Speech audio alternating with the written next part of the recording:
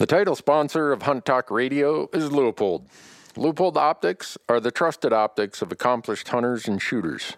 If it has a gold ring on it, you know it was built by American hands in Beaverton, Oregon. Whether it's a new rifle scope, binocular, a spotter, rangefinder, or eyewear, go to Leupold.com to learn more and look for these fine Leupold products at your high-quality retailers. Hey folks, Randy Newberg here. Welcome to Leupold's Hunt Talk Radio. As I went walking, I saw a sign there, and on the sign it said no trespassing, but on the other side it didn't say nothing. Well, that sign was made for you and me. Hey folks, Randy Newberg here with another episode of Leupold's Hunt Talk Radio. I hope you're doing well. Big apologies for the fact that I've been on the road for the last month, and there's been some gaps in us publishing podcast episodes. But I have 4 of them that I've done with Andrew McKean that we're trying to release as a series. So it's not like I haven't been doing podcasts, but we thought all 4 of them at one time would be the best way to do that. So we've been throwing out some of our, we'll call them field reports, and that's what this one is. Me, Marcus, and Michael, we just got back from the Yukon. Marcus and I were up there. We're hunting mountain caribou and ended up with a little bonus distraction while we were up there that we'll talk about in this podcast. Michael was filming, and it's one of my adventure hunts. I've had 4 locations that I've always dreamed of hunting. The Yukon was one of them. So I got to go do that, and it was every bit of what I expected, every bit of what I could have hoped for.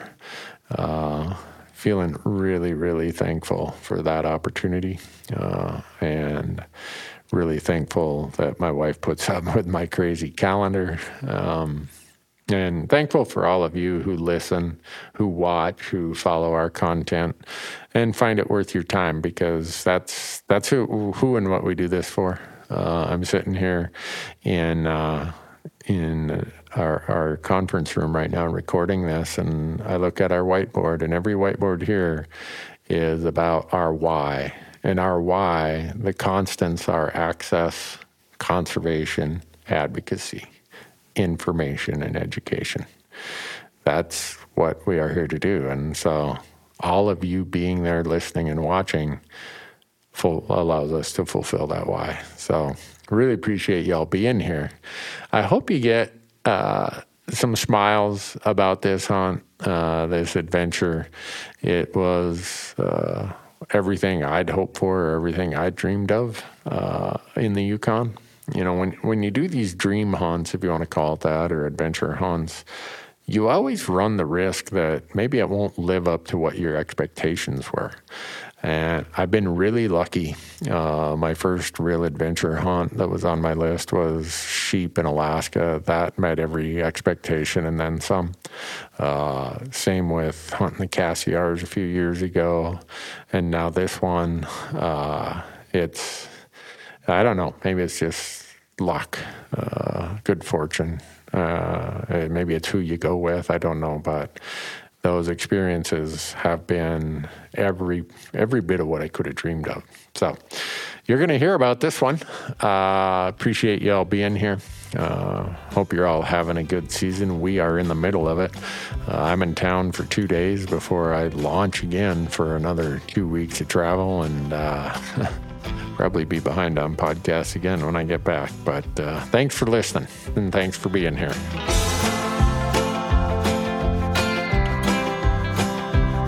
All right, folks, I told you this was an epic story right up there with Jack London's Call of the Wild, War and Peace,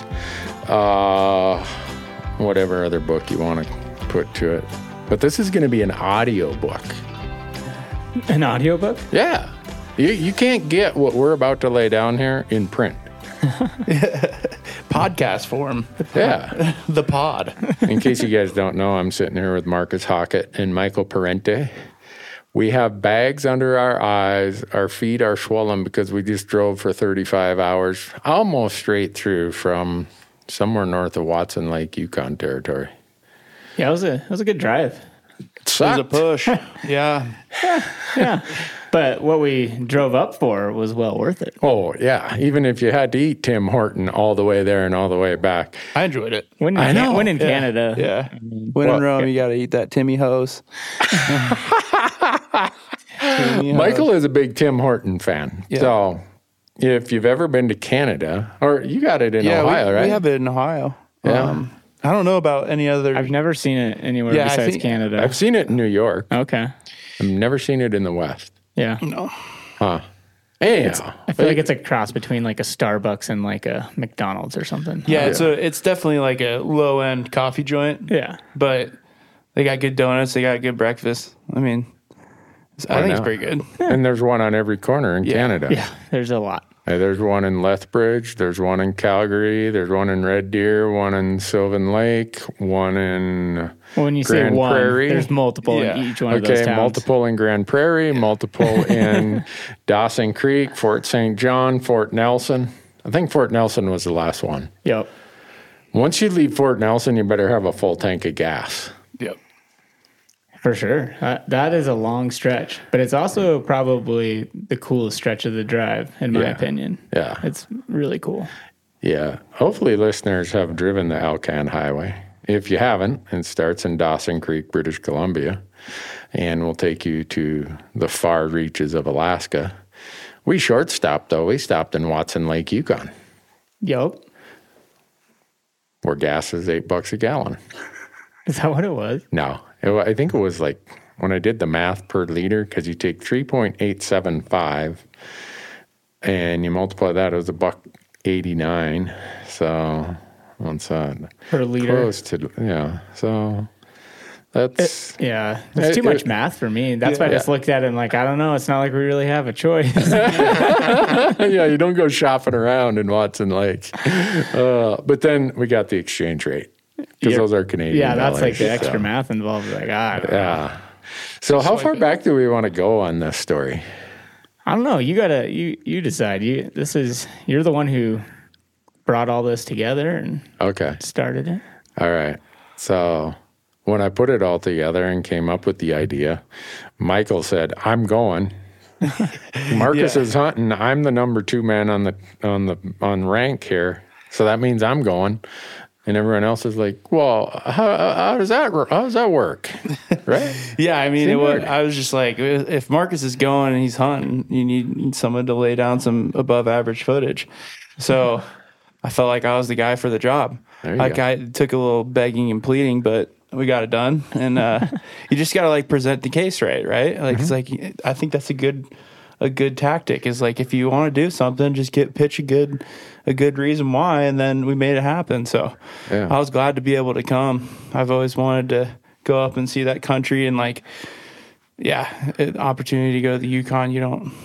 I'm definitely glad you were there. Yeah. Yeah. It made it a lot easier to. Yeah. for Can me you to imagine hunt. if I was filming that? Oh my God, what a waste of money and time and effort. But oh well. So this all starts back. Let's roll back to when I turned age 30. All right.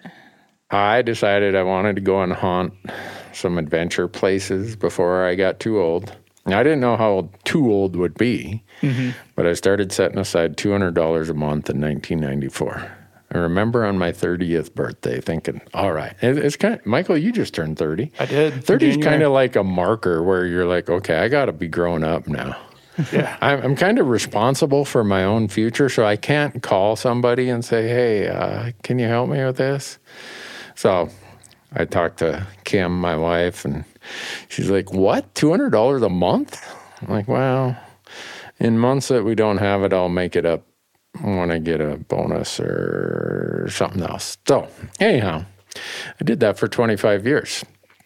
And then in, I can't remember when it was, 2000 something, 18, I don't know, somewhere in there. you and I went to Alaska, Marcus and I, on a sheep hunt. We lucked out. Eric got a hold of us and said, if you guys will do this, I'll give you the deal of the century. Right. And we can't, it was the deal of the century. I mean, we still had to pay. Yeah. But he was just starting. He wanted you and I and Tim from Solo Hunter. Yep. He wanted us to go there and let the world know that he's now his own outfitter. So we did get a good deal on that. And it was a great hunt. Yeah, that was an epic adventure, and Yeah. it was pretty wild. Yeah. For sure. All of us shot Alaska doll rams. Yep. And it was in a part of Alaska that I said, I want to hunt this someday. I'd driven by there, but I'll be honest with you, I didn't know that it was that steep driving by. Those sheep tend to do that. They like those steep spots, it turns out. You would know. You've already got 2 of your 4, Marcus.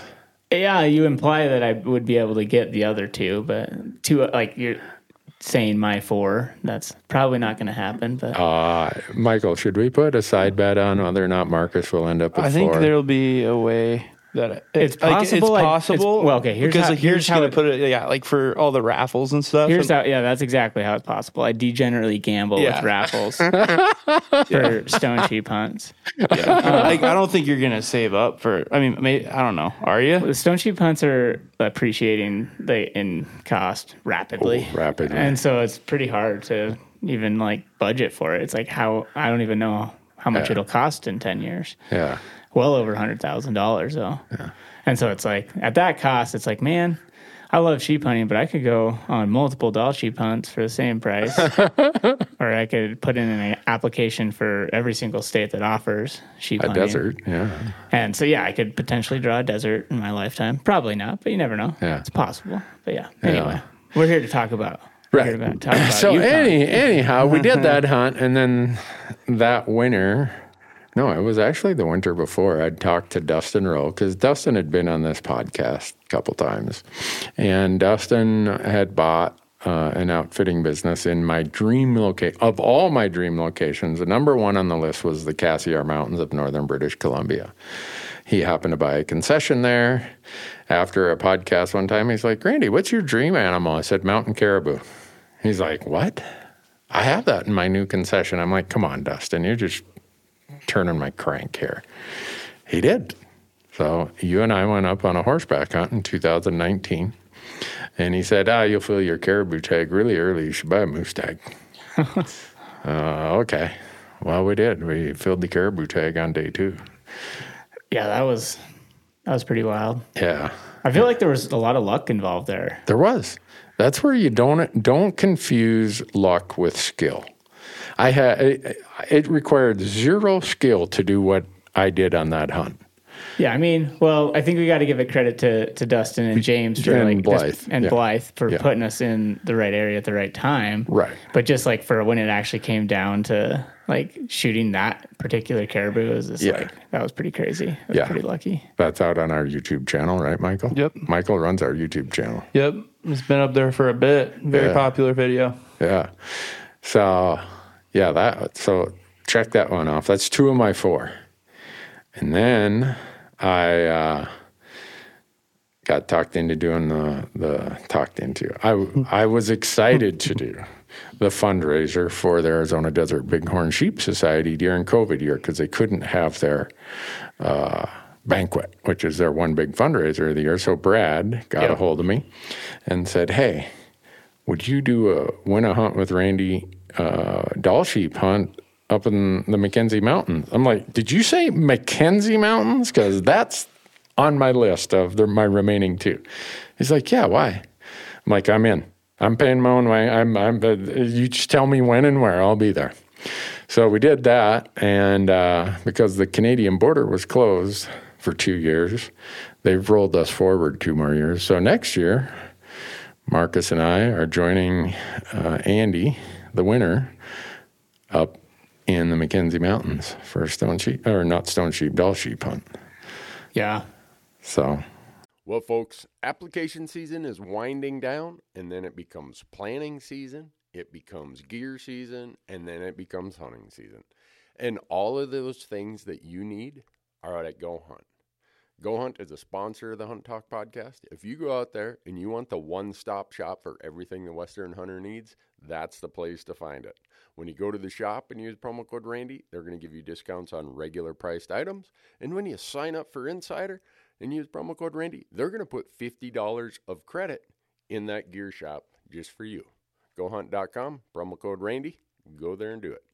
Nosler Ammunition is the official ammunition of Hunt Talk Radio and every other platform that we produce. Nosler was founded in 1948 by John Nosler, and over that time, Nosler Ammunition has proven time and again why so many hunters and shooters trust Nosler. Whether it's Nosler bullets, components, or their premium grade ammunition, Nosler's reputation of quality shines through. We shoot exclusively Nosler E-tips, Accubons, and partitions in all of our rifles. And all of those can be found at nosler.com or look for them at fine retailers near you. The Hunt Talk Radio podcast is brought to you by Mystery Ranch Backpacks. For years, I've been using Mystery Ranch packs. It might be the Metcalf or the Beartooth, the Sawtooth, or the Pintler. No matter which Mystery Ranch pack you choose, here's how you can save 10% on your purchase. Go to the Go Hunt gear shop, gohunt.com, put a Mystery Ranch pack in your cart, and when you check out using promo code RANDY, you're going to save 10% off that pack and most of the other regular priced items in your cart. Mystery Ranch backpacks, can't beat them. Go check them out. I got to be behind the camera on that one. I'm actually excited to film. I kind of missed filming on this last one. I would like grab a camera every once in a while, but Michael was the one who had it on lockdown. I didn't film anything important. So it makes it easy when you're in a cool spot like that. For sure. Oh yeah. The other part, I've talked to 3 of my 4, right? The Wrangles, the Cassiars, the Mackenzies, and the Yukon. I wanted to hunt the Yukon. And that's what we just got done doing. And it's a good thing that we got it wrapped up, because after all those, my slush fund that I built up since I was age 30 is going to be pretty much depleted. Unless Kim Newberg finds another pile of generosity somewhere. But I think I've wore out my punch card. My punch card is nothing but holes right now. There's no place left to punch. So that's the background of how we ended up in the Yukon. Yeah. It was on my list. And so I got to talking to Dustin because he bought out Cedar Lake Outfitters, a well-known concession in the Yukon. So I was talking to him, Sheep Show of last year. And he said, well, my best mountain caribou hunt is this one, but it's booked. But I think they're going to cancel it, sounds like. So he called me and said, hey, they canceled. Said, I'll take 2 of them. And so that was worth every penny of it. And for full disclosure, folks, Dustin is so busy and booked out so far in advance, he doesn't need guys like us to come and give us free hunts. Yeah. He treats everybody well. He provides an unbelievable experience, and it's worth every penny of it, I think. And so that's how we ended up loading the truck a couple weeks ago and heading north. Not north to Alaska, north to the Yukon. And Marcus and I both had mountain caribou tags in our pocket. I still don't know how to feel about that. I feel super fortunate that you let me come along as a hunter. I would have been stoked just to come up there and film. I know. And just to be there. But then to actually have a caribou tag as well is I still don't know how to wrap my head around it. So so thank you very much. You're very welcome. But Michael, is there anyone in our system here, our community, who epitomizes the idea of fresh tracks more than Marcus Hockett? Randy Newberg. Well, yeah, you, but next in line, Marcus. Yeah. Marcus he was the first employee that ever came to work here. He took a chance on me in 2015. I feel like it was the other way around, but no. So Marcus this is a backstory to this, how Marcus came to work here, and how this is, again, luck, not skill. This is so lucky the meat eater folks are filming some stuff with me. They're like, hey, can you come and talk about some elk stuff? This was 2015, I think it was. One of your classmates in the Masters of Film program is there, and she says, you must know Marcus Hockett. I'm like, oh, yeah, I know him. I wonder what he's up to these days. I'm like, how do you know him? She's like, well, he's in the film program with me. I'm like, what? He got a wildlife degree. She's like, yeah, he's getting a master's in film. I'm like, huh. Can you give him my phone number and tell him to call me? And so you called me because I was looking for a part-time employee. Yeah. I uploaded YouTube videos for, like, when you first went on YouTube, we just put all the old YouTube videos up, and we made some new ones, too. Yeah. We started to make new ones pretty quick. Yeah, we did that 16-part series about the State public transfer, land, state transfer, and did some, like, gear videos, just, like, a bunch of good old YouTube videos. And then you came to work full-time. Yeah, just kind of rolled into it. It just made sense, I guess. It made a lot of sense. I'm like, you know what? This is way better. I mean, we've hired great subcontractors, but having someone with a lot of talent who loves the mission, the goal as a full-timer, that was a no-brainer for me. So then we got so busy, we put an ad out, and this guy named Aaron Warbriton from the hunting public gets a hold of me and says, hey, I know this guy. He wants to move to Montana so bad, but I think he's taking a job fishing in Texas. And it happened to be Michael Parente. Do I got that story right, Michael? Yeah, more or less. Okay. And so you came in 2017. Yep. And so, anyhow, you can feel however you want about that, Marcus, but I think Michael would observe that when we were filming you from afar, shooting your caribou, I was, and I think Michael felt the same way. We were so excited that you had shot that huge caribou. And it was the kind of stock that is a Marcus Hockett stock. That, if I would have not seen another caribou the whole trip, is worth the trip to me. So. All right. Well, I appreciate it. It was, an incredible opportunity for sure. Yeah, it's a ton of fun. So we drove all the way up there. We meet up with Dustin in Watson Lake. And now we go with his Caesar Lake Outfitter crew instead of his Backcountry BC and Beyond crew, who we went with 4 years ago. Right.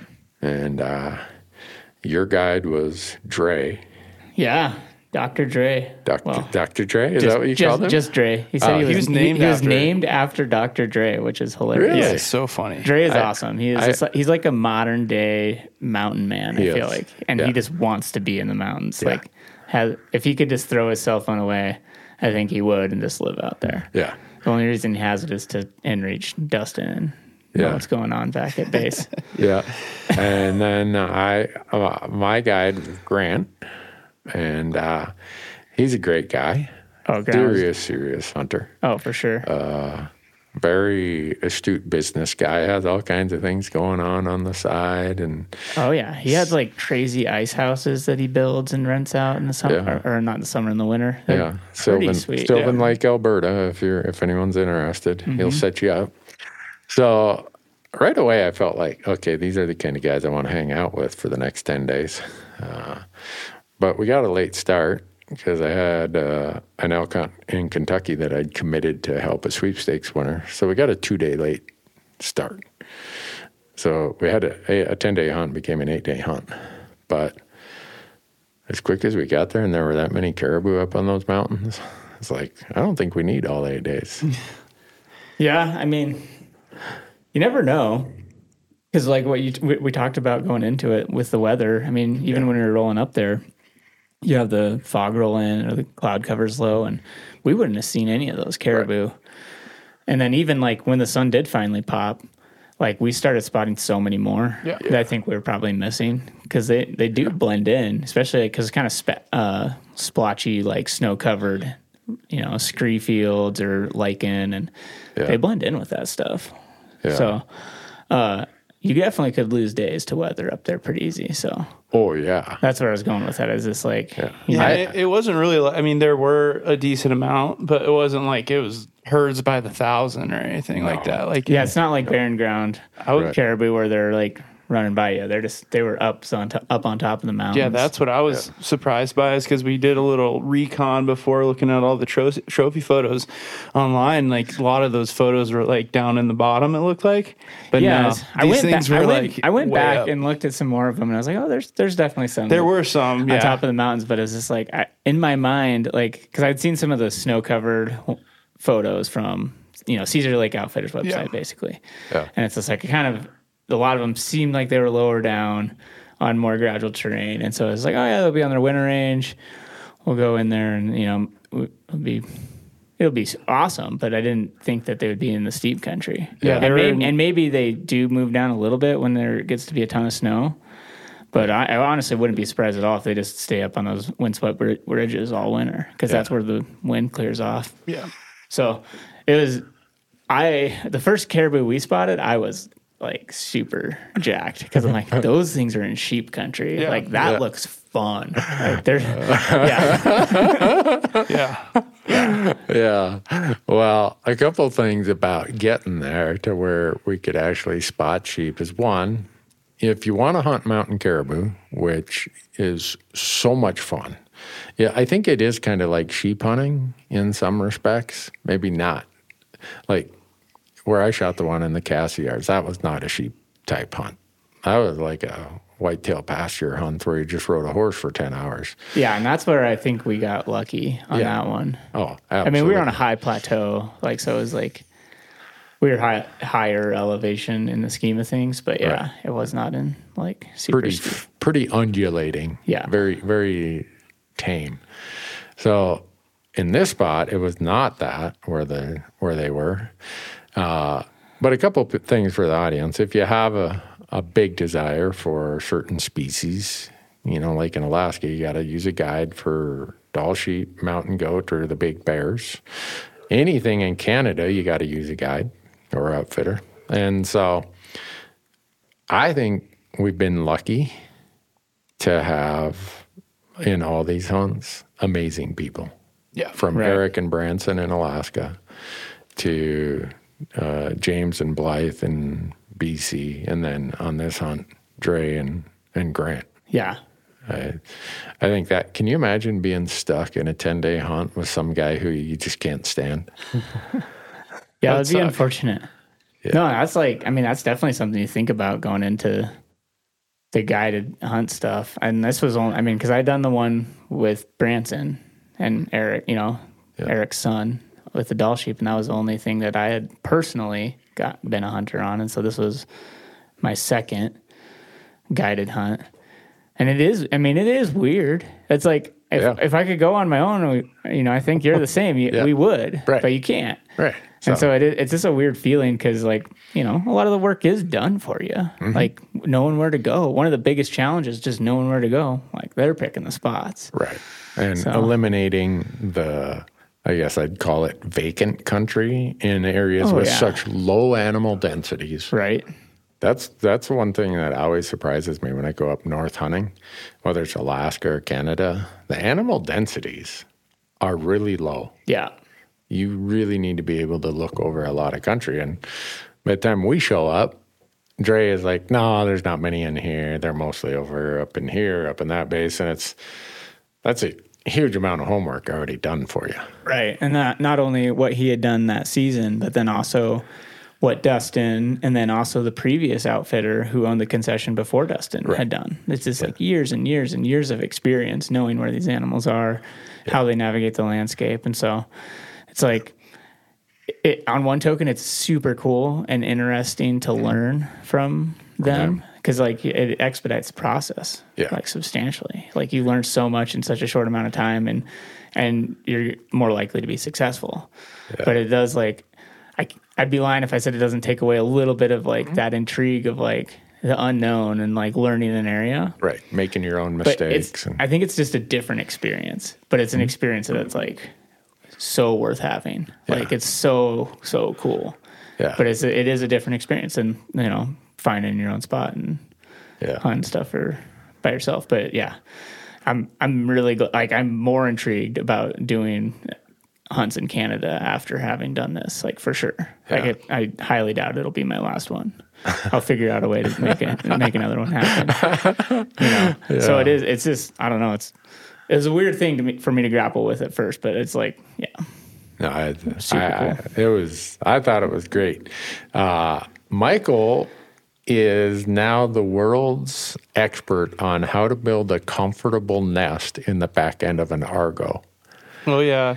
Michael, describe an Argo for me. Yeah. Argo. So yeah, if you've never seen an Argo before, it's a like a big side by side. It doesn't have a roof or anything, but 4 wheels on each side. They're like when you turn right, the right side wheels brake and the left side wheels push. So it's like, it moves like a tank basically. Yeah. And we like had this term at a certain point. We would just say, just Argo it. Marcus and Dre came up with it because like they can literally go anywhere. And so like there's just little like, I don't know, there's like a little bed in the back. And so Marcus and Dre were in one, and you sit up in the front and there's like a bench seat. And then Randy and Grant were in the other one, and I rode with them. And at first I was sitting forward, like facing forward, and it was just like super uncomfortable when you're going up, like, cause they can go up the sides of mountains. And like at that pitch, I don't have a strong enough core. If you guys saw my beer gut, you'd understand. And so I eventually it was pretty sweet. It was like a lounge chair.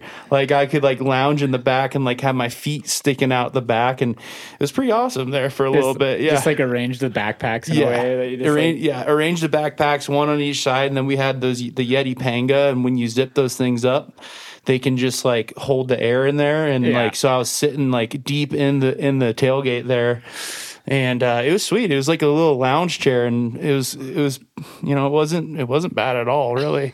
Because like one of the big complaints like that I had heard from the people before, like we would talk to people in camp who had used them, is they are pretty bumpy when you're like, they're not like the most. There's no suspension. Yeah, there's no suspension on them. So you're going over stuff, and you're like the guy who came out of camp before us said he's going to need like to be reimbursed for his chiropractor bill or something like that. He was just joking around. But and that's like, I'm sure we should probably talk about that. Is like, that's another weird thing is like riding around those Argos, like, but I don't know how else you would do it. Like where we were at, like, I guess you would hike in, but like going way back in the bush, and I thought it was an amazing tool, honestly. Like it was pretty sweet. You can only use them in the Yukon. Like the other provinces, they don't allow it, and you definitely can't use them in the States. But they were a really sweet tool, if you ask me. Hunt Talk Radio is brought to you by Outdoor Class. Outdoor Class is an online learning platform that includes access to courses from some of hunting's most trusted experts. You'll find courses by my buddy Corey Jacobson, Remy Warren, me, Hank Shaw, John Barklow, Jamie Teagan, and the list is growing and growing. And here's the other cool part. My buddy Corey, who founded the University of Elk Hunting course, the popular course that is everything known about elk hunting, his course is now part of your subscription to Outdoor Class. So, all for one subscription at one price, you get all of the Outdoor Class courses plus Corey's University of Elk Hunting. Go to outdoorclass.com, use promo code Randy when you sign up, and you're going to save 20%. This will be great information for any hunter. Hunt Talk Radio is brought to you by Outdoor Class, an online learning platform that includes access to courses from some of hunting's most trusted experts. Outdoor Class now includes the University of Elk Hunting course from my buddy Corey Jacobson. All these courses in one single subscription at one price. Go to outdoorclass.com and use promo code Randy to save 20% when you sign up. This is great information for any hunter at any level. The Hunt Talk Radio podcast is also presented by our wonderful friends at Mountain Tough. If you're like me and you want to hunt until you're 80, or maybe you just want to keep up with the younger folks or your kids later in life, you need to start focusing on your health and your nutrition. It's never too late to get started. I just started and I'm 59. And yeah, I should have started 20 years ago, but I've made that commitment, and the Mountain Tough app makes it so easy. So if you want to invest in your health and your hunting, start your free trial today. Go to mountaintough.com, and when you sign up for the free trial, they're going to give you 14 days free. But when you sign up and use promo code RANDY, they're going to add an extra 30 days onto that free trial when you select the monthly plan. Yeah, they're incredibly capable, but is really interesting because they could take them off trail. Yeah. And largely we were on these trails that they had like just used for years, Years and years, yeah. developed through these valleys. But it's kind of an interesting thing of like, it felt weird to access some of the places that we were with them. Yeah. But on the same token, like in Montana, we have a two-track road and a lot of the drainages. Yeah. Like when you think about it, like comparing it to the Yukon, it's still like the access that we have in Montana is far greater. There's far fewer roadless areas, or like areas that you could, take an ATV or UTV in Montana than in the Yukon. And so it's just like, I don't know. It feels like you're going back in time a little bit. Yeah.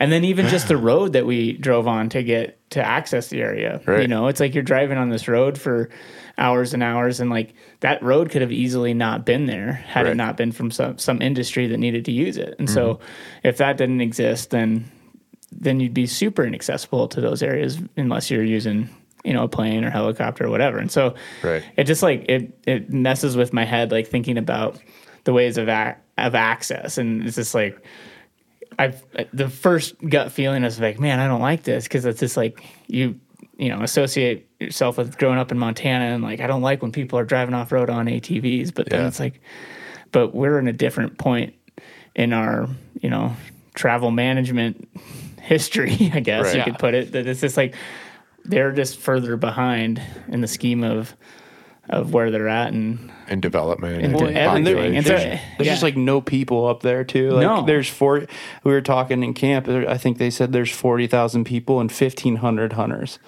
Yeah. In the Yukon. 1,500 resident hunters. Yeah. For an area that's giant. Huge. Yeah. It's, well, we would leave camp and we'd get on that mining road in our pickups and drive for 20, 25 minutes. Yeah. And then we'd park them, and then we'd get in the Argos, and we'd go through those Argo roads for an hour and a half. Yeah.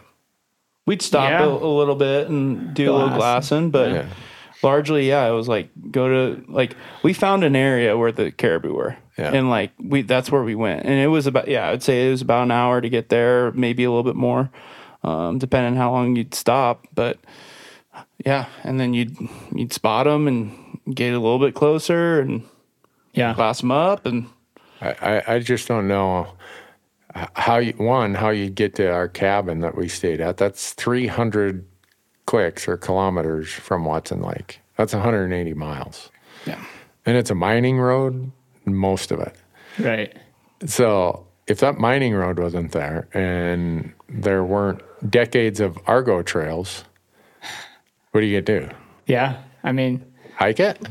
Yeah, exactly. I mean, that's not feasible for most. Or horseback. But I just I still am like, have confused feelings about the Argos in my head. It's just like they're awesome. It's an incredible tool. Like, there's no doubt about that. And they're amphibious. They float. Yeah. So you could take them across rivers or lakes or whatever. And if you have plugs for them, you're supposed to have plugs in the back. Hot tip. Yeah. No. But anyway, they're crazy. Yeah. I don't know. I was blown away by the places that there were roads, Argo trails, what do they call them? Did they call them roads or trails? Argo trail.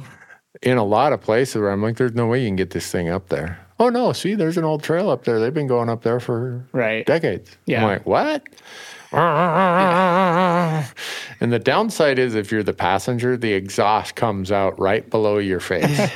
Get a little lightheaded. sitting Yeah, over so there. by about noon, you're walking around with a carbon monoxide buzz going on. And Yeah. you're fainting, but oh well. It Yeah. was- And there is a point where you can't go any higher legally. I Right. think it was like 4,000 feet or Something like that. meters. It- or, there- Yeah, there's and some- basically you would go. I mean, well, there was like the established trails, and we'd take those up. As basically, you're still in the brush, or Right. Yeah. you're in the like below the rather than the tree line. It's kind of like the brush line, so you're not like really driving above tree line with them. But you still get a proper bushwhack going up those mountains. yeah, yeah, Yeah. for sure. So that's, we lay all that out there because that's what folks are going to see. Oh yeah, And it's just the way it'd be impractical to try hunt that country any other way. You couldn't hunt it by boat because there's a beaver dam, unless you want to portage over 100 beaver dams. Try to take your boat up there. You'd need a really small boat yeah. with a jet drive, and you'd portage every 200 yards.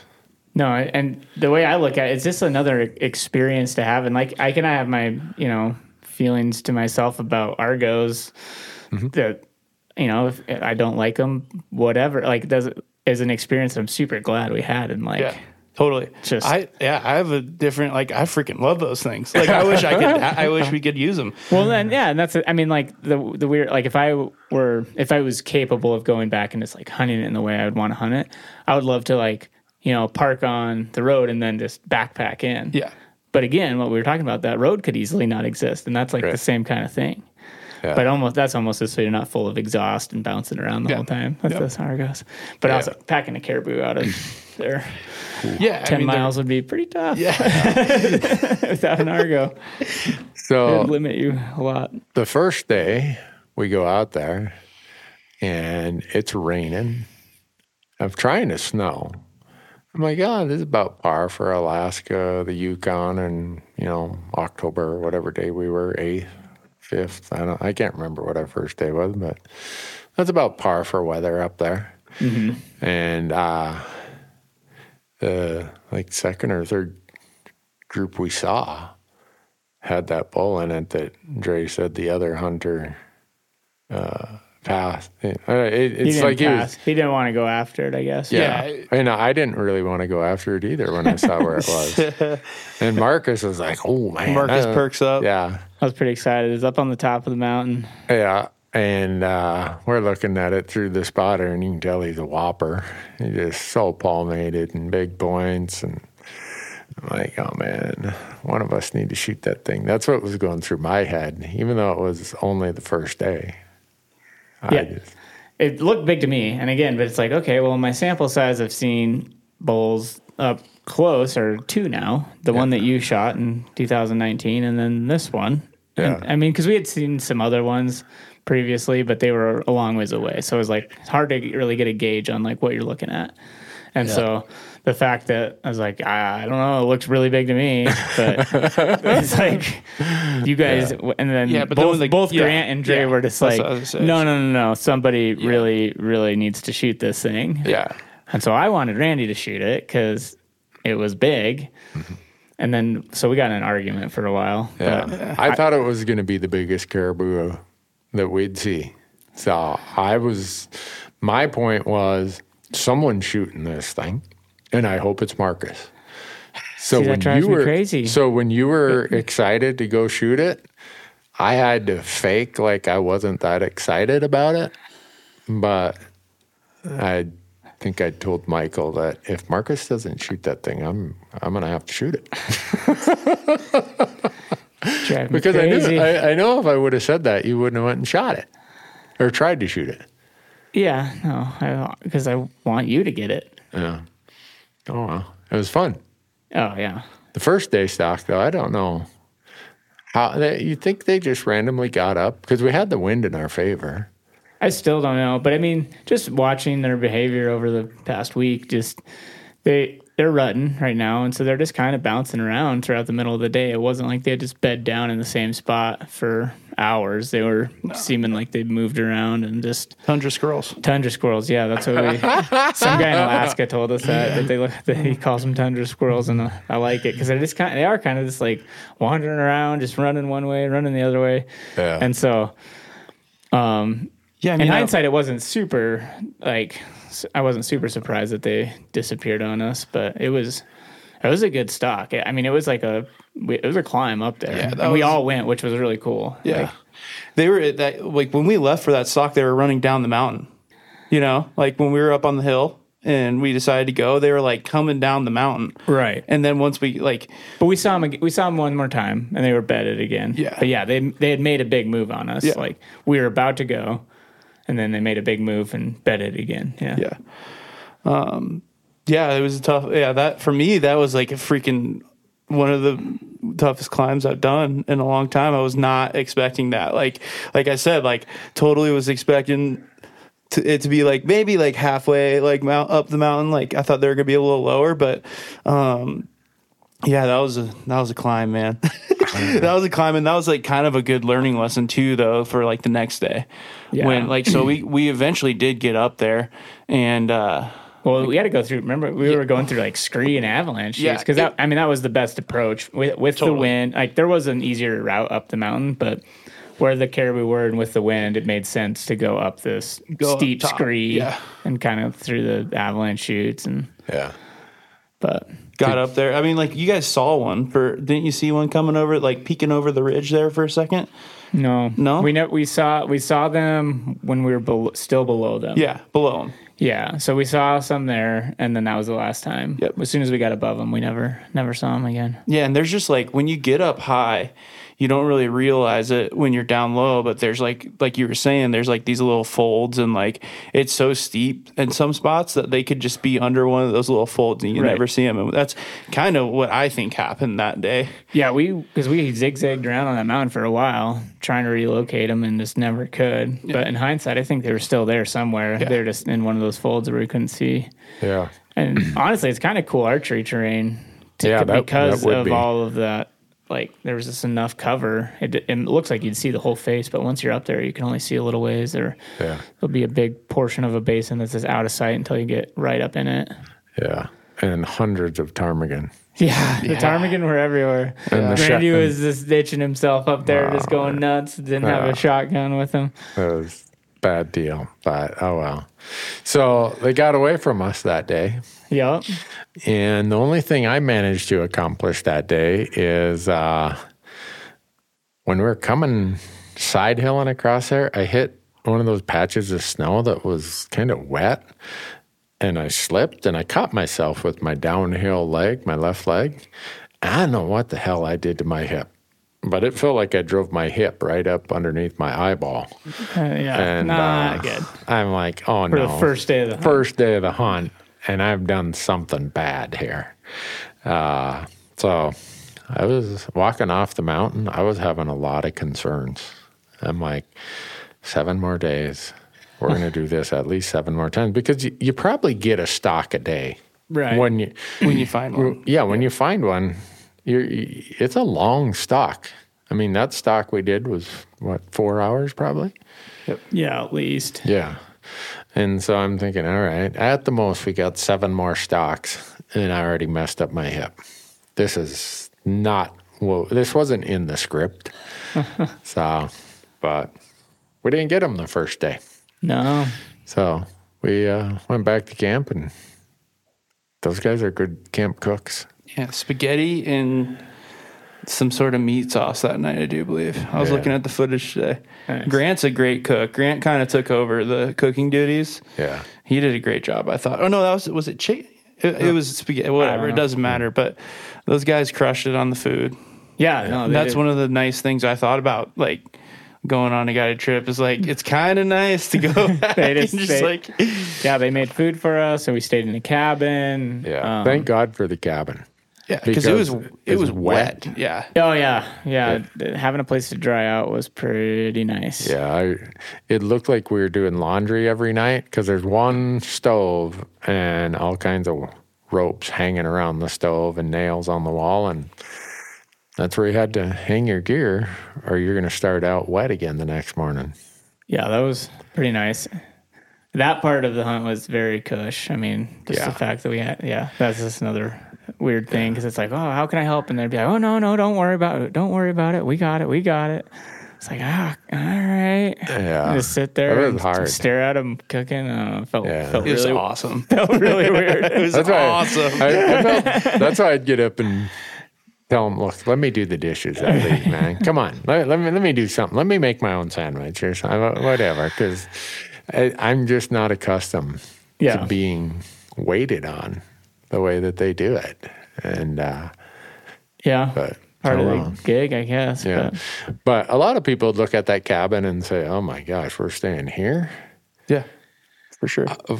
Compared to a wet wall tent, it was like the Taj Mahal. Oh yeah. No, it was super nice. Yeah. I mean, there's mice everywhere, but we set out a trap line and we were catching some mice in there. Yeah, I mean, Like it was great. It was great. Like it was an awesome cabin to stay in, but like I wouldn't say it's like nice in the sense of like there's like running water. Like there was no like it's not like there was running water. Like there wasn't like a bathroom or anything. Like No, it's like outhouse. it's a hunting shack. You know, right. I guess to put it in perspective, it's not like it wasn't like It's not like you're going on like to a lodge. Yeah, you have exactly. That's what Wi-Fi I'm getting at. Is like No, we were I- sleeping on benches that had pads on them, which was perfectly fine. Yeah, it was like if you've ever been to a Forest Service cabin. I guess I don't know how many people have done that, but that's Exactly. yeah, it's just kind of a no electricity, or well, they had a generator though. Generator, yeah. right. So I'd say it's a like- little step above a Forest Service cabin. It depends on which one you go to, because like I've seen very varied Forest Service cabins. This one had an oven, but that didn't work, I don't think. But No, it didn't work. but wired the to stove, propane tank. the stove was hooked up to a propane tank. They had a little skillet and a 2-burner, and it was everything you needed.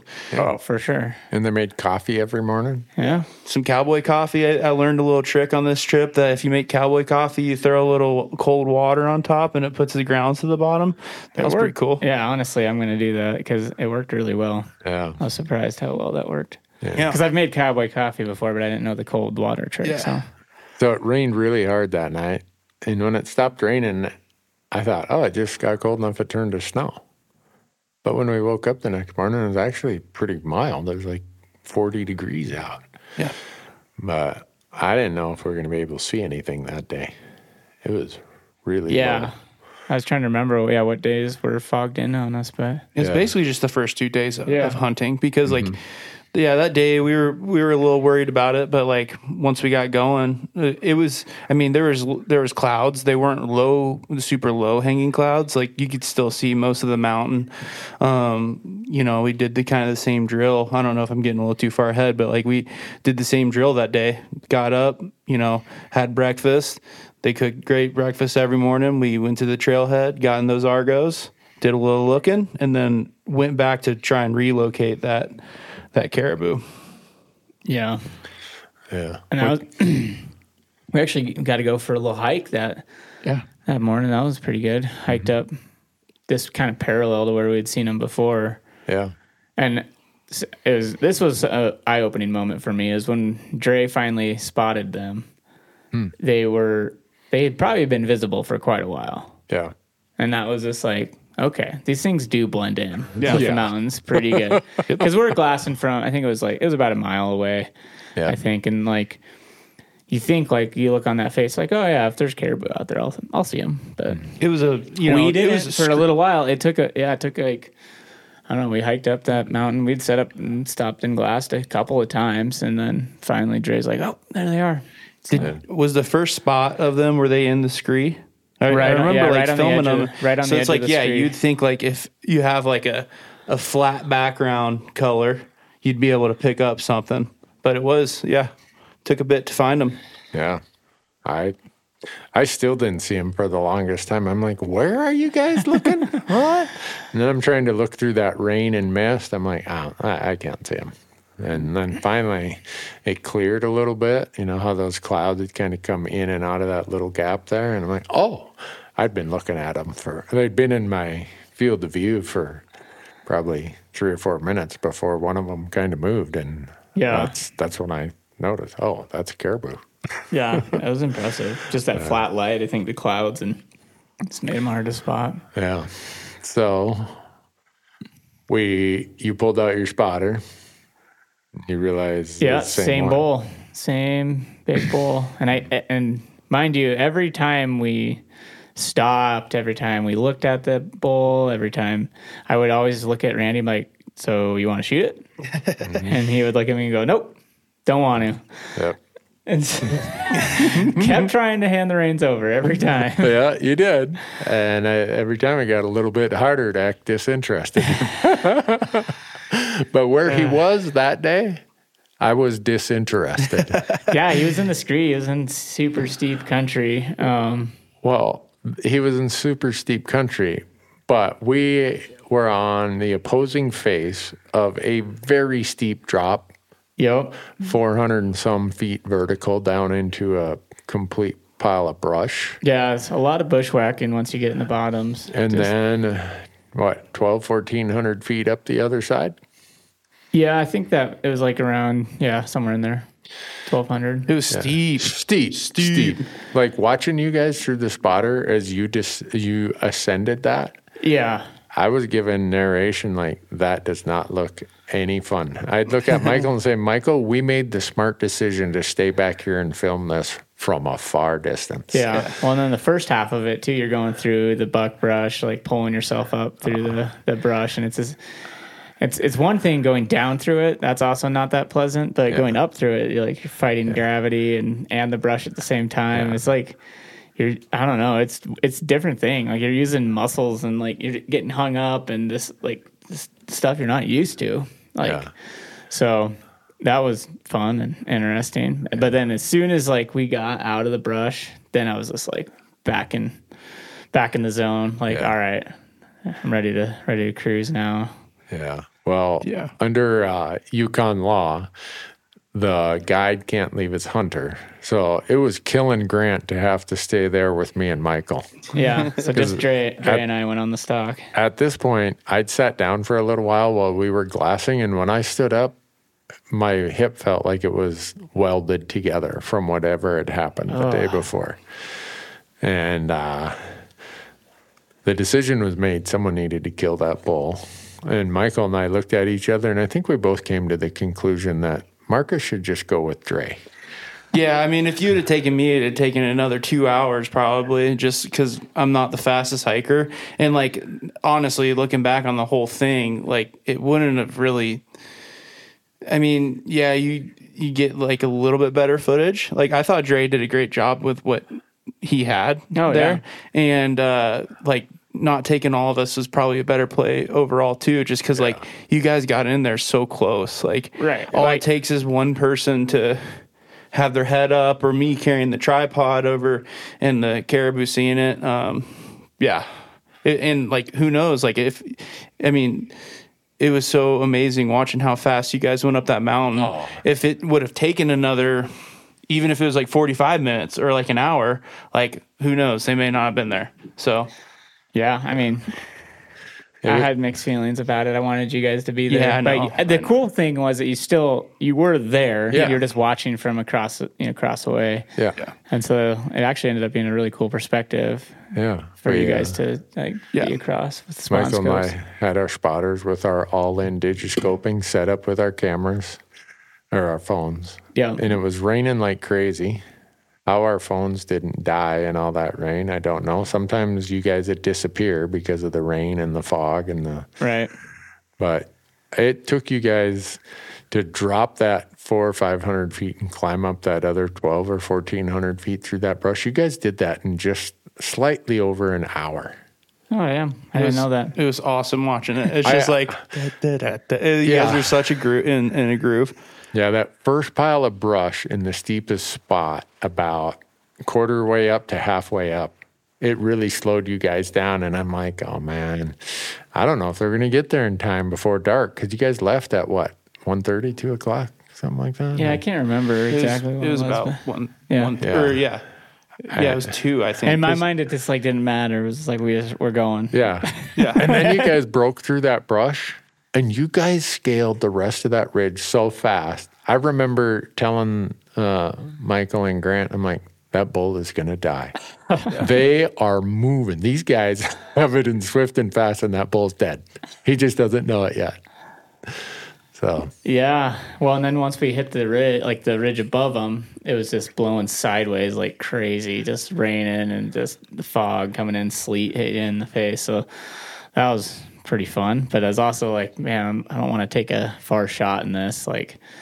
But like I said from the day before that, they're on the same mountain, just on the different face. But there's so many rolls to it. It actually ended up being really nice to be able to get in close on them. Mm-hmm. But we struggled to find them for a little bit because we'd seen them when we were hiking up. We saw them for a split second on the skyline, so we knew they had come closer to us.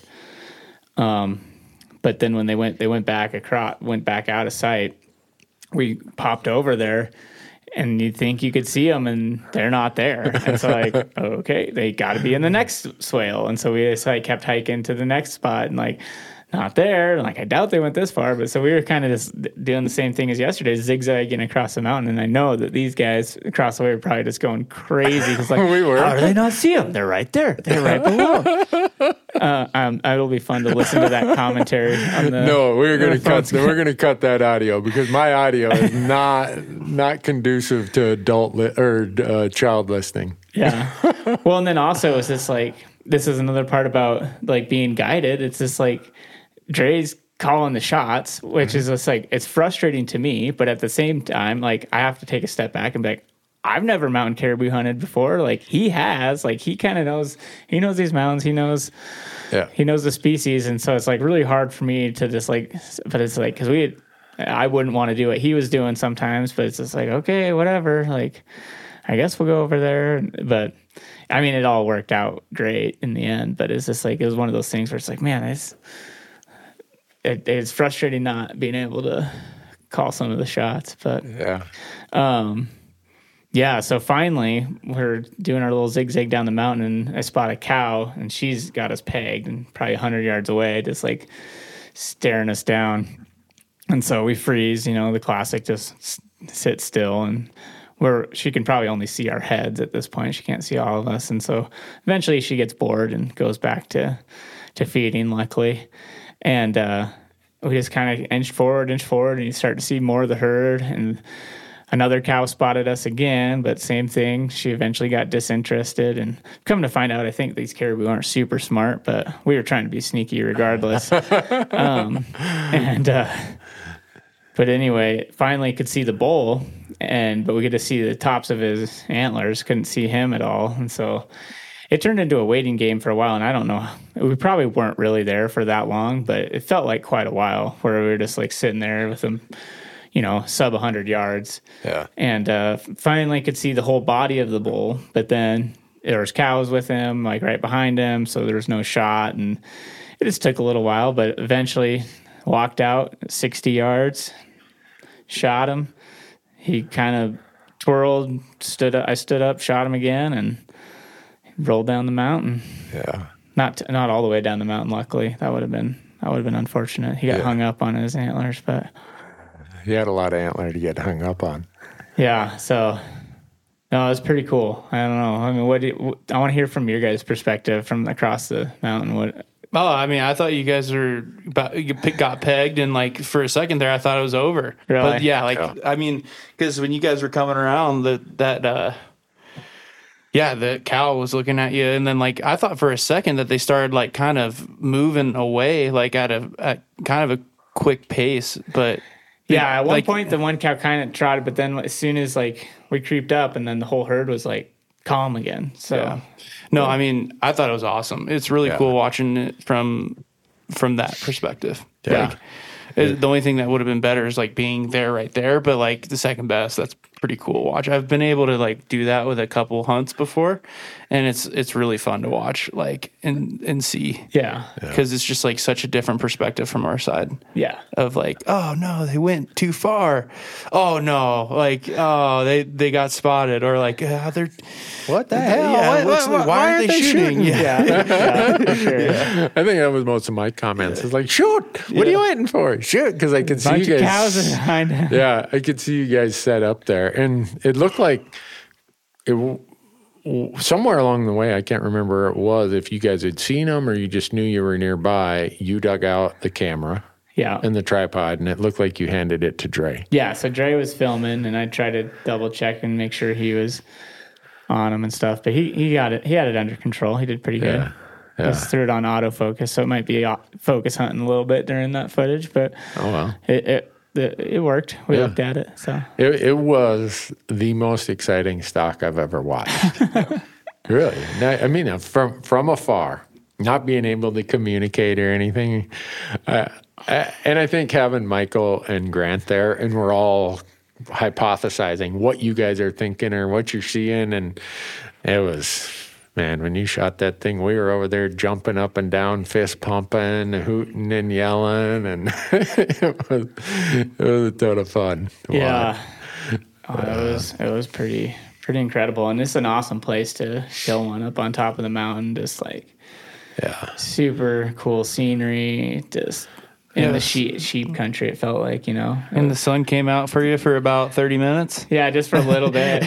I don't think we got any photos when the sun was out, unfortunately. It's like when you shot him, like the sun was like peeking out, and then there was like about 15 to 20 minutes of it, maybe. Yeah, I was digging a hole for him because like as soon as I pulled his antler, like he was going down the mountain a long ways. Yeah, and so like he was just hung up on his own antler, and so we had to like dig him out and like. Okay, that's how you got him to stay there. Oh yeah, we just kind of made a little spot in the scree to keep him there because there was nothing to tie off to or anything. Like, and we probably could have let him roll, but probably would have broken some antlers on the way down, I'm sure. Yeah, and messed up hide and meat and the whole shebang. So, kind of wanted him to sit where he was. Well, then you had the fun work of processing him on that steep slope. Yeah, getting him out. Yeah, I mean, these guys know their stuff. So Dre just did the front end, and he did the cape because he's done way more capes than I have. And I did the back end and back straps, rib roll, that whole shebang. And we put it all on our packs for a second just to get it away from the carcass, and that was real heavy. I can tell you what, half a caribou and cape and antlers and all our gear is like, I'm not going to take this all the way out tonight. So we got it about 300 yards away and then left a load and then got the rest of it down to the bottom. So it was an adventure that night too, though. Just, in the dark, it's hard to route find in that brush. So you're just like, and well, there was no good route through it. Right. Like, and even in the daylight when we went back, it's just, you got to plow through the brush. That's what Dre and I would just be like, just Argo it. We just run through the brush. Wow. The next day we were able to actually get the Argo a little closer. So the Paco was still, it was a good one. It was a grind, but it wasn't as bad. Like, we didn't have to go, I thought we were going to be miles through the buckbrush. But it wasn't. It was only less than half a mile that we had to really, really bushwhack. So it wasn't. Well, the footage looks like some serious bushwhacking. Oh yeah, no, it yeah. And you're going through a creek the whole time, back and forth across the creek, and carrying a rifle, carrying those big antlers through all that brush. Yep. Yeah. Misery. Yep. But we did get to sleep in the next morning. Yeah, which I almost feel a little bad about because then I didn't. Yeah, it was awesome. You gotta get out hunting. We slept in, and I'd taken some a leave or something, and I woke up, and I must have slept just right because my hip was recovered. I didn't have any pain, any stiffness. I don't know if I pinched something in there. I guess an ortho would know what could have caused that level of pain, but I was really happy when I woke up the next morning and was feeling good, and I was even happier when the plan was crafted that you and Dre were going to go get the rest of your caribou, and me and Michael and Grant were going to go look for another caribou, which I knew involved some more argoing, and just looking, glass. It's almost like pronghorn hunting, just in an extreme sense. Yeah, you're glassing quite a bit higher up than when you are pronghorn hunting. Yeah, and you aren't seeing nearly as many of them. But that morning we saw some right at camp, right? Is that the morning we woke up? You glassed one up at Camp Marcus, and then we saw a couple in there, and then like kind of like right off the Argo Trail, we found a decent like a 300 class bull, which is like, I don't know, an okay bull, but nothing that you were really interested in. But yeah, those were like right there by the Argo Trail, and then we sent it in there a little bit further, and eventually pulled off, and we looked at the mountain that we like found the very first caribou of the whole trip, and that's when old Big Hank was hanging out there. Yeah. Yeah, that was weird. But do you think it was the one that we'd glassed the day before? I think it probably was. We should look at it on the computer, but I'd got phone scope footage when we had lost those caribou on the first stalk.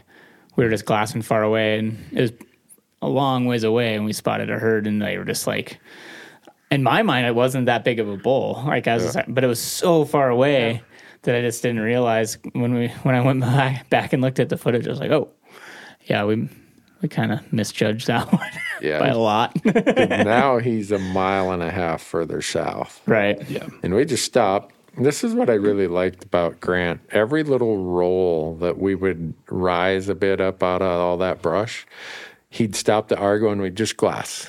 Because even though you just glassed that mountain, a slightly different angle, you could see into some different cuts and folds and stuff. And I'm just looking through my binos, and when they're facing straight away from you on a south slope with no snow, the white butts stand out. I'm like, oh, there's some caribou. And I got out the spotting scope, and I'm like, Grant, can you look at this? Because I know you're never supposed to judge an animal from behind, but this thing looks really big. And so he gets out his spotter, and he just looks at me with a big smile like, I think we better get closer. I think that was about all he said. Let's get closer. And so we did, and we got about, 1 mile away, Michael? Yeah, something like that. And by now they'd rolled around into this little pocket, and I couldn't find them. And Grant's like, oh, they're bedded just right above those spruce trees. You'll see them if you look right above that last spruce. And they were just bedded in there, but it was like on a flat little bench. So it took a trained eye to pick them out. I mean, maybe if I would have stood there long enough, I would have seen him. But when he said that, I'm like, oh. And so then we throw our spotters up, and the second look was even way better than the first look. I'm like, uh-oh. So we decided to have a sandwich, and during the period of eating a sandwich, I think Michael took it upon himself that, look, someone's got to be an adult here, because these two guys are acting like little kids about this bull. And Michael's like, well, Randy, we got 5 or 6 more days. Are you sure you'd want to shoot one today? I'm like, yes, this one. And you're grilling me pretty hard to make sure I was for real. Yeah, and like, I wasn't like saying, I didn't want to give you the impression of like we shouldn't do it, but like there's a drainage in there that we had heard some tales from the past of big bulls being back there, and like you had just shot yours, and like there was kind of like, well, it'd be cool if Marcus was here and Dre and because you guys were out packing. Yeah. You were out retrieving yours at this time. And Grant, and so I was just like thinking of it from the mindset of like, well, we could probably relocate, like given like our experience with yours, Marcus, was like, we didn't find him one day. We knew he was there. We were able to relocate him. But then when I was like saying my spiel about like, well, maybe we can relocate this one, go look at other ones and then relocate this one, Grant was like, yeah, it doesn't really work like that. And then once he said that, I was like, oh, okay. Well then, yeah,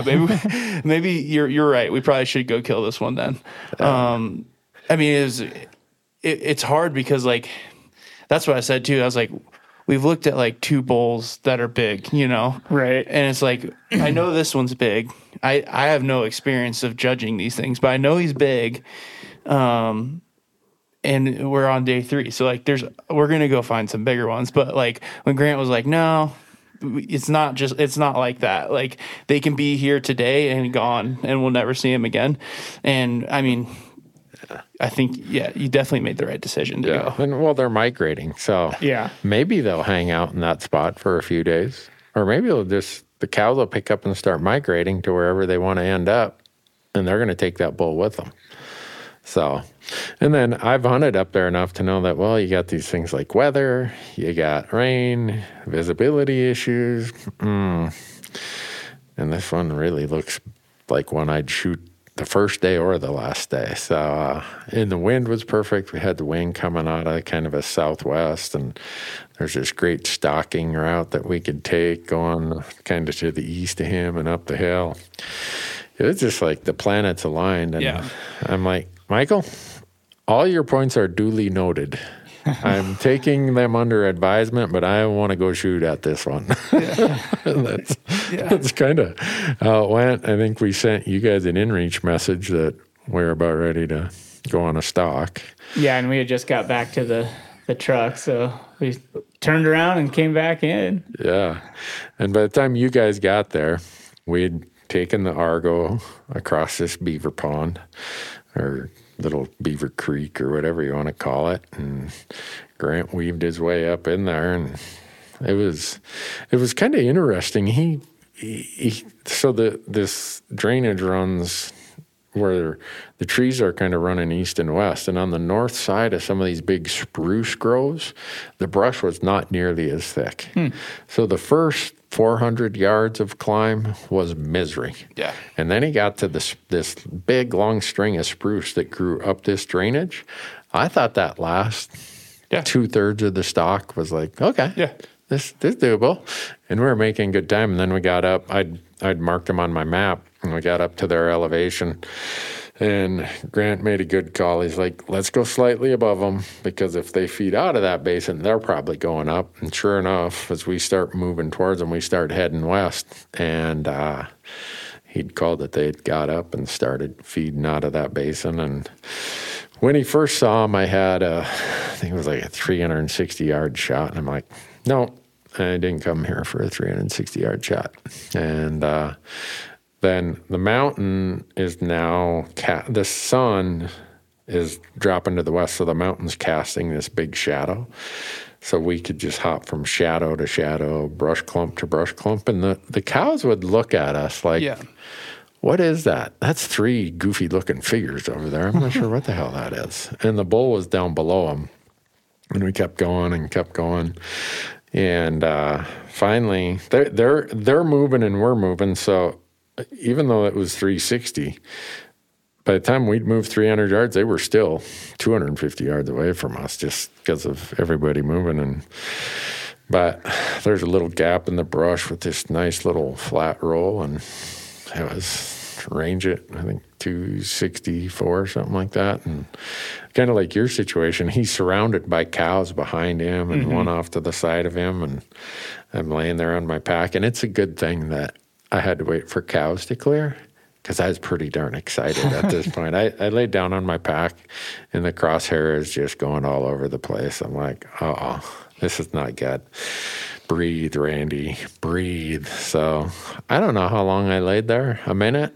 2 minutes before the cows cleared? Yeah, it felt like a long time, but I don't think it was. It felt like a long time, but I don't think it was really.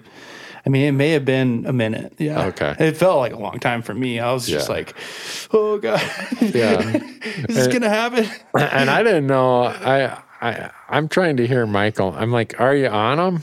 And Michael's saying yes. And I'm like, I can't hear him. I'm like, are you on him? And Michael's like, yes, I am on him. Shoot the damn thing. Well, you asked, and I said yes. I was like, yes. Like, I think that's what like confused him.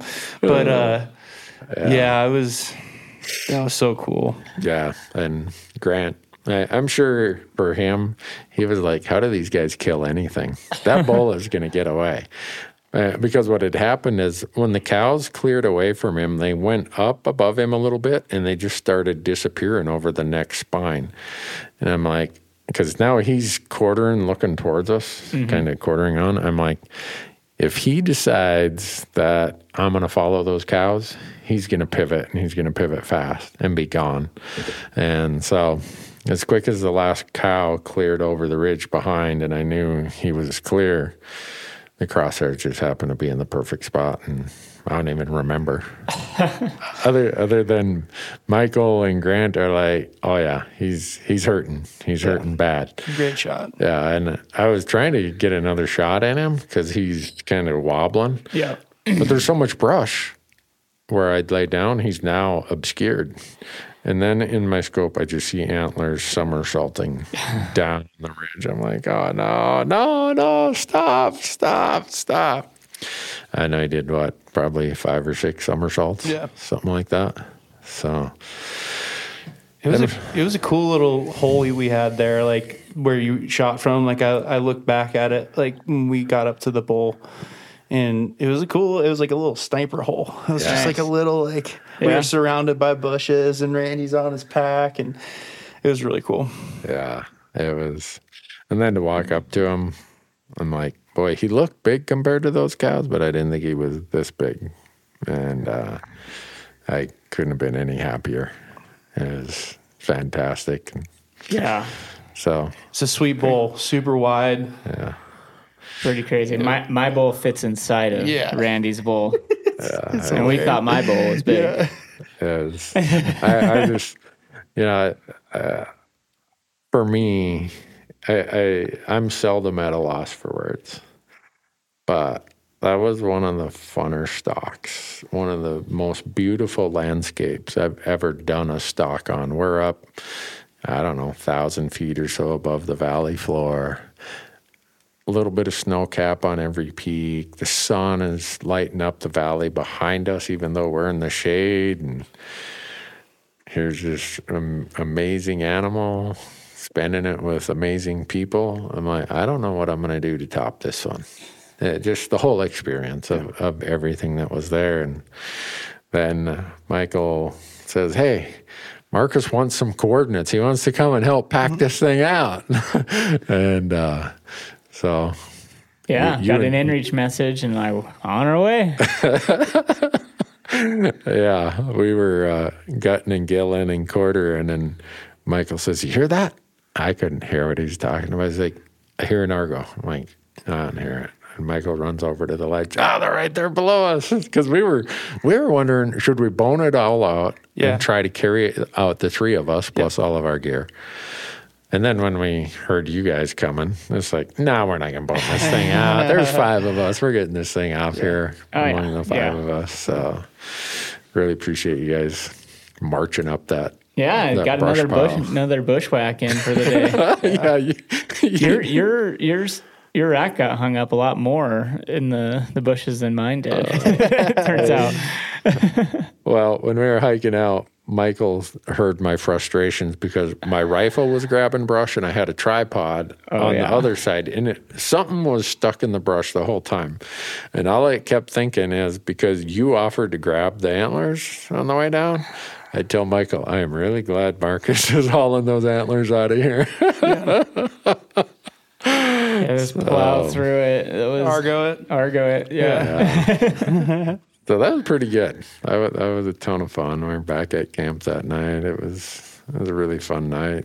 Oh man. Yeah. We stayed up pretty late that night. It seemed like we had so many crazy cool experiences in such a short amount of time. Yeah. Like to think that happened in 3 days was just wild to look back on, because it just felt like so much longer than that. Yeah.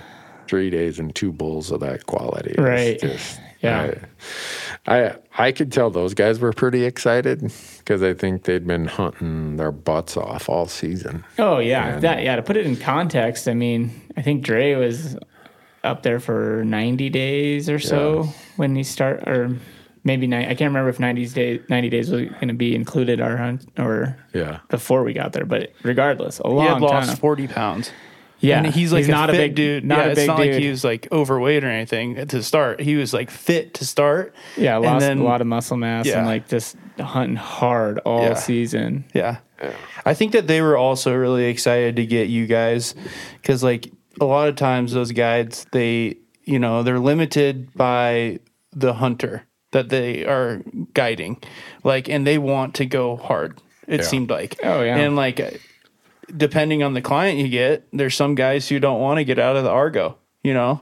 And so Right. they were excited to go after. I'm sure some- they get plenty of clients though who can crush mountains Yeah. too though. But yeah, there's definitely some of that. Yeah, that night was so much fun. We stayed up pretty late that night. Yeah. Well, was that the night where no, I don't think Bethany and Dan got there till later. Or was that? No, that was that night. That was that They night. got That was Yeah. that night Night. because So then we just had a party at the cabin basically. we ate a bunch of we had your backstrap. We ate- ate like your whole entire backstrap. No, almost. well, we didn't finish it, but yeah, we cut up the whole, or Bethany and Dan cut up the whole backstrap for us and started cooking it for us when we got back, and then we finished. Yeah, we polished off a whole backstrap in 2 days, plus Andy's tenderloins. Yeah. That was we good. ate a So- lot of caribou meat. And it was so good. Yeah. So good. Yeah, because we had heard rumors that rutting bull caribou, after, halfway through September or something, they don't taste very good. Like, Right. these are so tasty, so incredible. So good. Whoever said that either had some different caribou than we ended up with or cooked it differently than what we did. And I don't think we did anything fancy, but No, I mean, it was like you marinated the tenderloins, but then backstrap was like what Montreal steak seasoning and backstrap like this. Yeah. it was amazing. Yeah. Yeah, that night was awesome. I was dubbed a new nickname. My one and only nickname, Juicy. Juicy. Grant had a client that like brought his buddy who had never gone on a hunt before, just as a guest. His name was Juicy, and I didn't watch any of the videos. Did you watch some of the videos? I watched some of the videos. Yeah, and I guess he just was like, "You remind me of Juicy." So then, like the rest of the trip, everybody was calling me Juicy. Well, the one video I saw was this Juicy character in the back of an Argo, like you were, like laying in it, like, and just like selfieing himself, like. We got that moose. We're about to go back to that cabin. Like, it was hilarious. I was like, oh yeah, that's Michael. Well, the good news is we got your caribou out that day and the rest of mine. Yeah. We had all of all the mine meat that- packed out. That was a good feeling for sure. Yeah. And then, There's a little present. Dustin had come up to the cabin that day to deliver. I don't know what he did. Well, we swapped trailers and then dropped Dan and Bethany off. Oh, that's right. Yeah, that's what he did. And Dustin had asked me when we first got to Watson Lake, he's like, "You ever kill a Yukon moose?" I'm like, "Nope." He's like, "You want to?" I'm like, "Well, yeah, but it's not in my budget and not in my plans." And he's like, "Well, I got an open moose tag, but the way it works in the Yukon, I guess he gets X number of tags. And if one client doesn't fill, the client buys a tag, but if he doesn't fill, it doesn't count towards his allotment or his harvest quota only if or they whatever kill it it. is. Yeah. So since we're the last hunters of the season, he brought up that he can buy the tag for the hunter, and the Yukon, the outfitter, can do everything. So he brought me a moose tag. And he's like, "No charge." I'm like, "What?" And he's like, You "No." lucky son of a gun. Yeah. He's like, "No, you guys do a lot for us and a lot of other people. I'd like to see you shoot one." And I'm like, "Wow, that meant a lot." And it also meant we got to stay there. Yeah. Right. Keep We were kind of goofing on. sad, like thinking about like, what are we going to do? And then Well, I brought fishing poles. I don't know about you guys, but Yeah, I I borrowed Grant's shotgun. I just planned on going ptarmigan and grouse. ptarmigan and grouse hunting for a couple days. But then we had a moose tag. It's like, well, let's take care of all this meat and do all this other stuff. And that was the day we had to go retrieve the Argos with the new horse trailer that was up there and cross that big creek and got stuck. That was and, an adventure. yeah, wait till people see that on the video. That was a fun one. We did some rock work. Yeah. Just moving rocks around to By put hand? by hand to put tires on to not high center, and it was fun. Yeah. It's a good time. Yeah, Yeah. I feel like there's a few things on this hunt that was just like, some things happen and it's just like, we'll figure it out. Like, we'll figure these things out. Yeah, the troubleshooting of Grant and Dre figuring out the braking on the Argos. Yeah. One of the Argos stopped steering, Yeah. and when we were in there a ways, Hey. and I don't think I would have got that one. Like I I feel like I can troubleshoot a lot of stuff. I don't think I would have figured that one out, but Grant did. Yeah, he pulled because they work, like Michael explained, by braking. And so he had to pull the brake. He looked in the brake fluid reservoirs, and one side was empty. So on his Argo. On the one that wouldn't steer. So then he pulled the brake fluid caps on the other Argo, siphoned some out to like balance it out between the two Argos. I was getting a little nervous. I'm like, we got one working one. Yeah. Like, do we really want it? Like, but in hindsight, it worked out well, and I got both of them working again. Yeah. And then, he was able to get that trailer. Yeah, I got the trailer across the creek. That was impressive. And then we went down and shot a couple grouse. And what we were doing is we were moving down the valley. The report was that the moose move out of the high country down towards the river. Right. And we were hunting caribou in the high country, and we hadn't seen a moose while we were caribou hunting, not even a moose track. No, Dre and I had seen one moose, one cow moose. Oh, okay. But that was it. Yeah. Okay. When you guys were packing out. Yeah, when we were driving out with my caribou. But other than that, no. So we moved, instead of going up the valley from our camp a half hour, we went 15 minutes down the valley from our camp and dropped the trailer and all the Argos and said, well, tomorrow we'll give it a real good effort. There was an old Argo trail going back up that valley, and it was a bumpy Argo trail when we went in there the next day. But at least now Dustin had brought up a third Argo. Right. So Dre had went with the two new hunters, the new hunter Dan and the videographer Bethany. Mm-hmm. So Dre was no longer with us, but Grant led the three of us out on a moose hunt. And he didn't seem that optimistic that we were going to shoot a moose.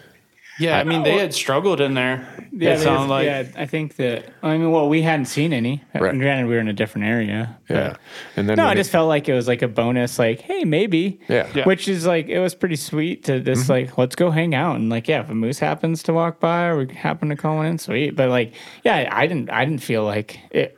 I didn't get the impression that we were going to be successful. No. Yeah, I didn't either. I didn't. And then, the night before, we ran into Dustin and his dad, Dean, who had come up to get the other horseback hunters and wranglers, Harrison and his crew. And Harrison was the guide, and we were telling him where we were going, and he kind of got a big smile. And that's when I really was like, okay, if he's been in here for 6 weeks, and he's like, I left a lot of them out there for you, if you can find them. I'm like, this is not good. Yeah. But you know what the hell? We're not doing anything else. So I was happy to go do it. Oh, yeah. Just burn something to do and see new country, see a different part of the mountain range. And it was really cool down there. Like, it was weirdly like lower country, but the peaks were kind of more impressive. There were some like really rugged peaks that rose up from the valley, and it's this really beautiful area. Yeah. So we got in the Argos and headed in there. It was 24 degrees, nice crisp morning. Stop and call. Wait an hour, move again, stop and call, wait an hour. And then the high adventure point for me was crossing a river in an Argo. Grant said, we're going to just go right here. Well, my side is upstream, his side is downstream. And as we leave the sandbar, the current grabs us and pushes us off the sandbar, and we are now the ship of fools floating around out in this river. Looked hilarious out there, banging off the bank, spinning circles. I mean, it's so deep. Well, and also we only had plugs in one of the Argos. So your Argo. Yeah, no, but he took a plug. So that's right. You guys gave us one plug. So we each had one plug. We each had one plug, which is another one. I'm like, I was kind of wondering about that one too. It's like, really, man? Like, sure about that? You sure about that? Oh, God. Oh, man. But, we're out in that current there. And I'm like, the front end is, because the motor's in the front, I'm like, we're about ready to take on some water here. And this is not good. I'm thinking, all right, how far can I throw my pack? How far can I throw my rifle? I'm going to be dog paddling here pretty quick. And all of a sudden, we spun around a couple times. And this is where it showed Grant's experience. He realized that if you put it in reverse, it would bring the front end up higher. Okay. So you weren't sunk so far in the water. So he's putting it in forward, reverse, forward, reverse. I'm like, I would have never thought about that. And then down on that corner there, another sandbar came in and we hit that. Crawled out of there, and Grant's just like, "Oh yeah." He gave the look like, "Well, that's what I meant to do," but I could tell. I don't think he meant to do the 360 in the middle of the river. Doing tricks out there. Yeah, and then when we came back up, the route he told you guys to take, I'm still scratching my head, wondering why didn't we take that route? Yeah. Well, that was kind of my plan before. Is just like, yeah, I don't know, just aim upstream a little bit. We'll drift down and hit the other side, and it worked well. But, Yeah, I think that he thought that it was not as deep as what it was. I think that's like what he really. I think he left he the bank before he expected to leave the bank. Yeah. yeah. So anyhow, It worked out we fine. survived. Oh yeah. And then the worst Argo trail of all the Argo trails we were on, Yeah. I think, was Yeah. the next 15 minutes, 20 Oh minutes. yeah, that was Bouncing little around, bumpy. rock piles, and Yeah. I could not believe they would negotiate those big boulders the way they did. yeah. They were impressive. Yeah, They were very impressive what they could crawl over. yeah. So we go there. Grant parks Argo. He's like, "Let's climb up that ridge there. We'll be able to see this big valley a little bit." And opened up a lot there. It was the one spot in this tighter valley that was really open. Bunch of old beaver flowages in there, and Looked like a spot where moose would want to be. Very yeah, loose. yeah. And his procedure was he'd call for, I don't know, 3 or 4 call sequences, and then he'd be quiet for 20 or 30 minutes and do that. And he warned us, he said, sometimes it takes 2 or 3 hours for a bull to get here, which I'm like, whoa. And I've heard that it can take days for a bull to get there. Really? Okay. So we went so far as starting a fire, taking naps, ate our sandwiches. Filmed some interviews. What's that? We filmed some interviews. Yeah, We filmed your interview. That was like a 45-minute interview. Yeah. And I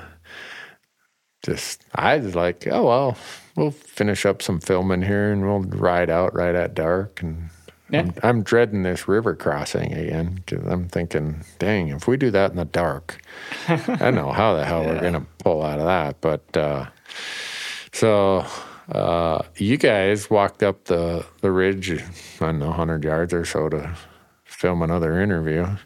And Grant and I are standing by that little fire, and he's like, you hear that? And I'm thinking, all right, you guys told him how bad my hearing is, and we're back to this, let's play tricks on Randy and say we hear things that really aren't out there. And I'm like, what? He said, I just heard a bull moose. I'm like, huh? And then I hear, and I looked at him, and I'm thinking this could be a joke. And he's like, no, that thing is coming, and he's coming fast. I'm like, really? So that's when I ran up the hill to get you guys, and you guys probably thought I was jerking your chain. Oh, yeah. You We all guys just hadn't thought- been gone everyone probably 3 thought- minutes. Everyone was playing a joke on each other, but Yeah. nope. And you guys come running down there, and Grant and I still hadn't seen the bull. We couldn't find it. And then you're the first one who saw it, I think, Marcus. Yeah, well, he was all the way across the meadow. He was like 600 yards away, which I was very, because I heard it and I was like, yeah, that thing's really close. Yeah. But he was, 600 yards away. I was Yeah. like, oh, there he is. He's over there. He's walking right at us. Yeah. Yeah, that was crazy. He came from straight downwind of us. I wonder if the fire obscured anything or just the fact that there's a river crossing that valley, that the river creates kind of more of a crosswind. Yeah, I think that there was some other wind going on between us, probably. Yeah, because if that wind would have just been steady that way, he would have had to smell us.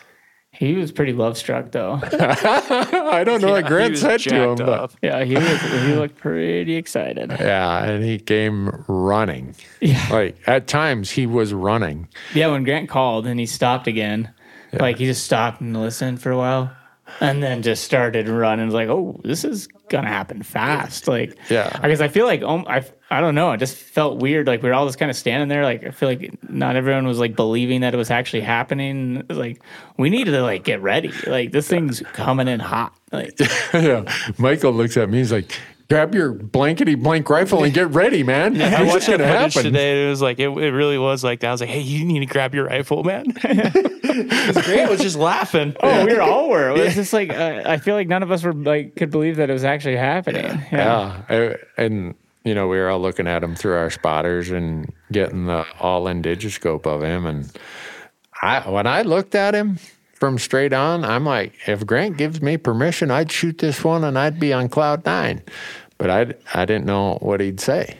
And I didn't know that the brow tine did that, like, candy cane Yeah, loop. it's cool. At the time I looked at him, I didn't see that. And so, yeah, then we finally woke ourselves up and got serious. And both you guys were filming, right? Mm-hmm. Yeah, it's pretty sweet. Yeah, I was on the long lens, and Michael had the over the shoulder. It was pretty sweet. Yeah. And Grant, he just called him right in, called him to a point where the bull is closer to where we park the Argos than we are. Yeah. Yep. It was pretty cool watching him come across the river. Like he just like crossed that river, just grunting the whole time. It was cool. Yeah. It was really cool. He stopped down there in a little opening, and I had to move a little bit. So I probably should have asked the camera guys if they were ready or if they had a good frame, but I didn't. I just said, He was in the frame. It's good. It's good footage. I think Yeah. I watched it today. It looked good. well, that's because you guys are good, because I didn't give you the normal, are you on them? I just was like, okay, I got one little window to thread it through here, and I'm sitting here with my rifle, sitting on my butt, my Mystery Ranch in front of me, shooting across the yoke, and boom. Yeah. And he didn't go very far. He stepped a little bit forward, and then put a final round in him, and the shot took a second shot through the trees, which I knew that was, you guys probably heard me cussing, blankety blank trees, and then I shot and I saw a limb fall. I'm like, yeah, figures. So I don't think I needed to shoot him a third time, or shoot a third time, It or was hit him a nice to second just time. But anchor with that river he just crossed, in my head, he's only 30 yards from that river. If he runs over and dies in that river, Yeah, it wouldn't be nearly as fun to process him in. nah. So I just stood up and shot offhand, and down he went. Yeah, it was pretty crazy. So what we thought was just going to be blowing off some time and seeing some new country and just goofing off for a few days, I guess that goes to prove that if you're out there where the animals are and you're actually giving it an effort, you might even get one. And so that was cool. Yeah, how about that pack out on that one though? Oh, that was brutal, man. We got the Argos within 5 yards? Yeah. Yeah. It was mostly just lifting the quarters into the Argos.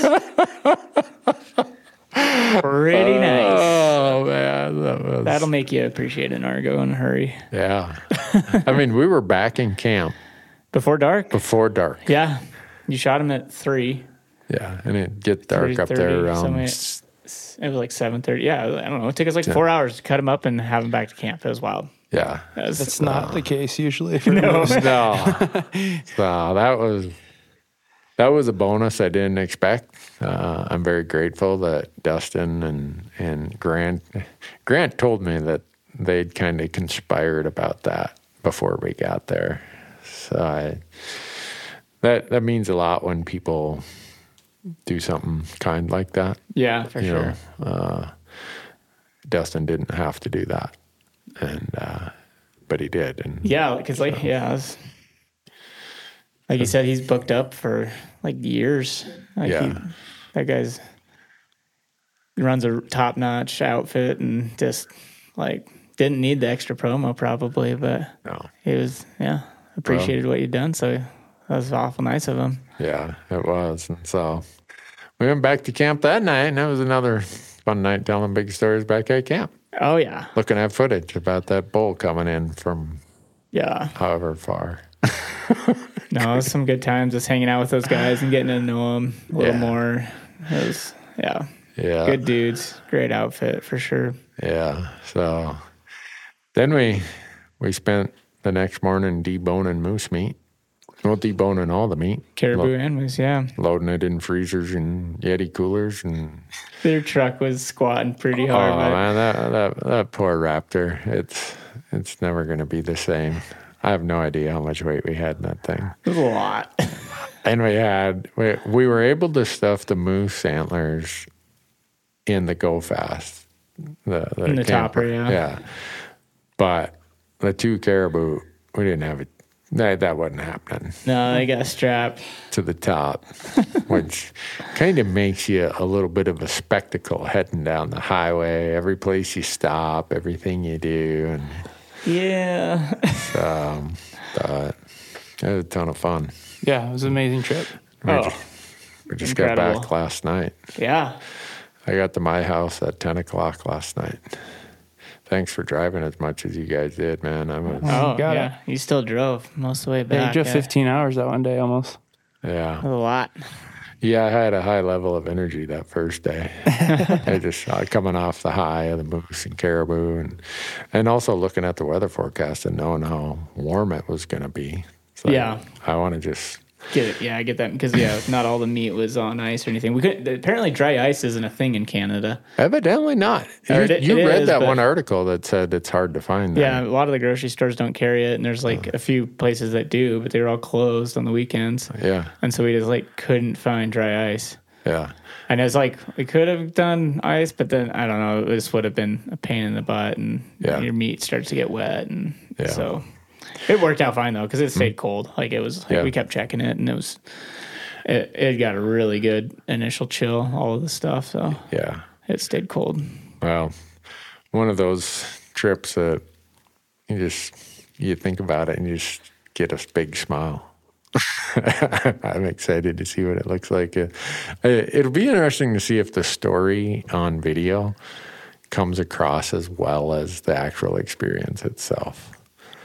It was, Yeah, I mean, I think it's hard to make something truly as incredible as experiencing it in the field, but yeah, that's what we strive to do in the video is make Yeah. it as cool as possible.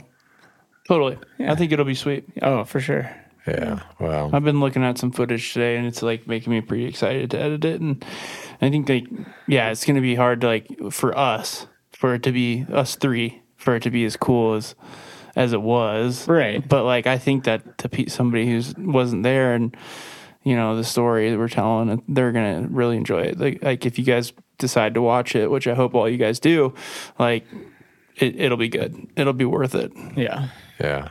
Well, I'm just thankful for you guys. I really appreciate you guys and having this hunt with the two of you there. This was really, really meaningful for me. It's I'm at that point in my life where there's a few things left I want to do, and it's the hunt and the location and the adventure, but it's also the people you get to spend it with that add a lot to it. So I appreciate you guys. Oh, Yeah. well, I Add appreciate so you. much to it. Yeah.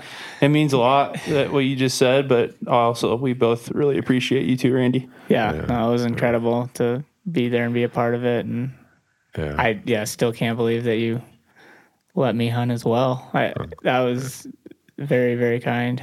Well, But it was I don't know. it's a requirement of employment market. we needed more stories. We needed. I mean, think if we went all the way up there and we only had one tag. Yeah, that seems like we wouldn't do this story justice. So I don't know. It was just being up there and seeing that landscape was yeah, a lot. And That was really cool.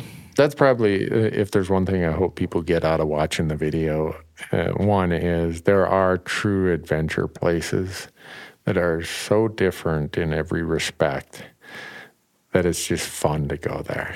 Oh, yeah. The northern lights, the vastness, you could rattle off a million things that are different and intriguing. Probably the other thing I hope people get out of it is, growing up how I did, divorced parents and living in a trailer house for a long time and having no money. If you'd have told me that I would have had an adult life where I'd get to do things like this, I could have dreamed it, but I wouldn't have dared set my hopes on it.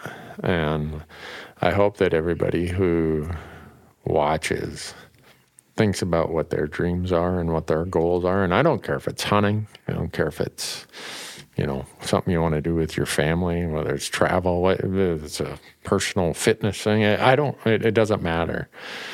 But the point of it is if you have some dreams and you put your mind to it and commit to it, if your health holds out, you'll probably be able to go do it. And I don't know, maybe they'll be like, not doing that. And that's cool. I get it. It costs a lot of money, and I can understand why a lot of people wouldn't want to do that. But for me, at this point in my life, like we were talking on the mountain, how when I was your age, I would have never envisioned myself doing these hunts because of the amount of money that it costs. I just had a million other priorities in my life financially. And now I'm lucky that I'm in a different situation. And okay, this is what I want to do. Yeah. And well, you definitely make me think about it, because it's just like what you said too, is it's like you wish you almost would have started some of those sooner. Like, right. And it's awesome that you're getting to do them now, but right. You make me think about it. It's like, because same thing. It's like, man, I'd love to go sheep hunting again, or mountain caribou or whatever. But it's just like, it is so much money to try to save for. But it's like, like you said, if you can figure it out and prioritize it, it's possible. Yeah. And it's just different levels of, priorities in your life and how you set yourself up for it. But yeah, and I get it. Some people are going to say, no, my priority is to buy ski passes for me and my family.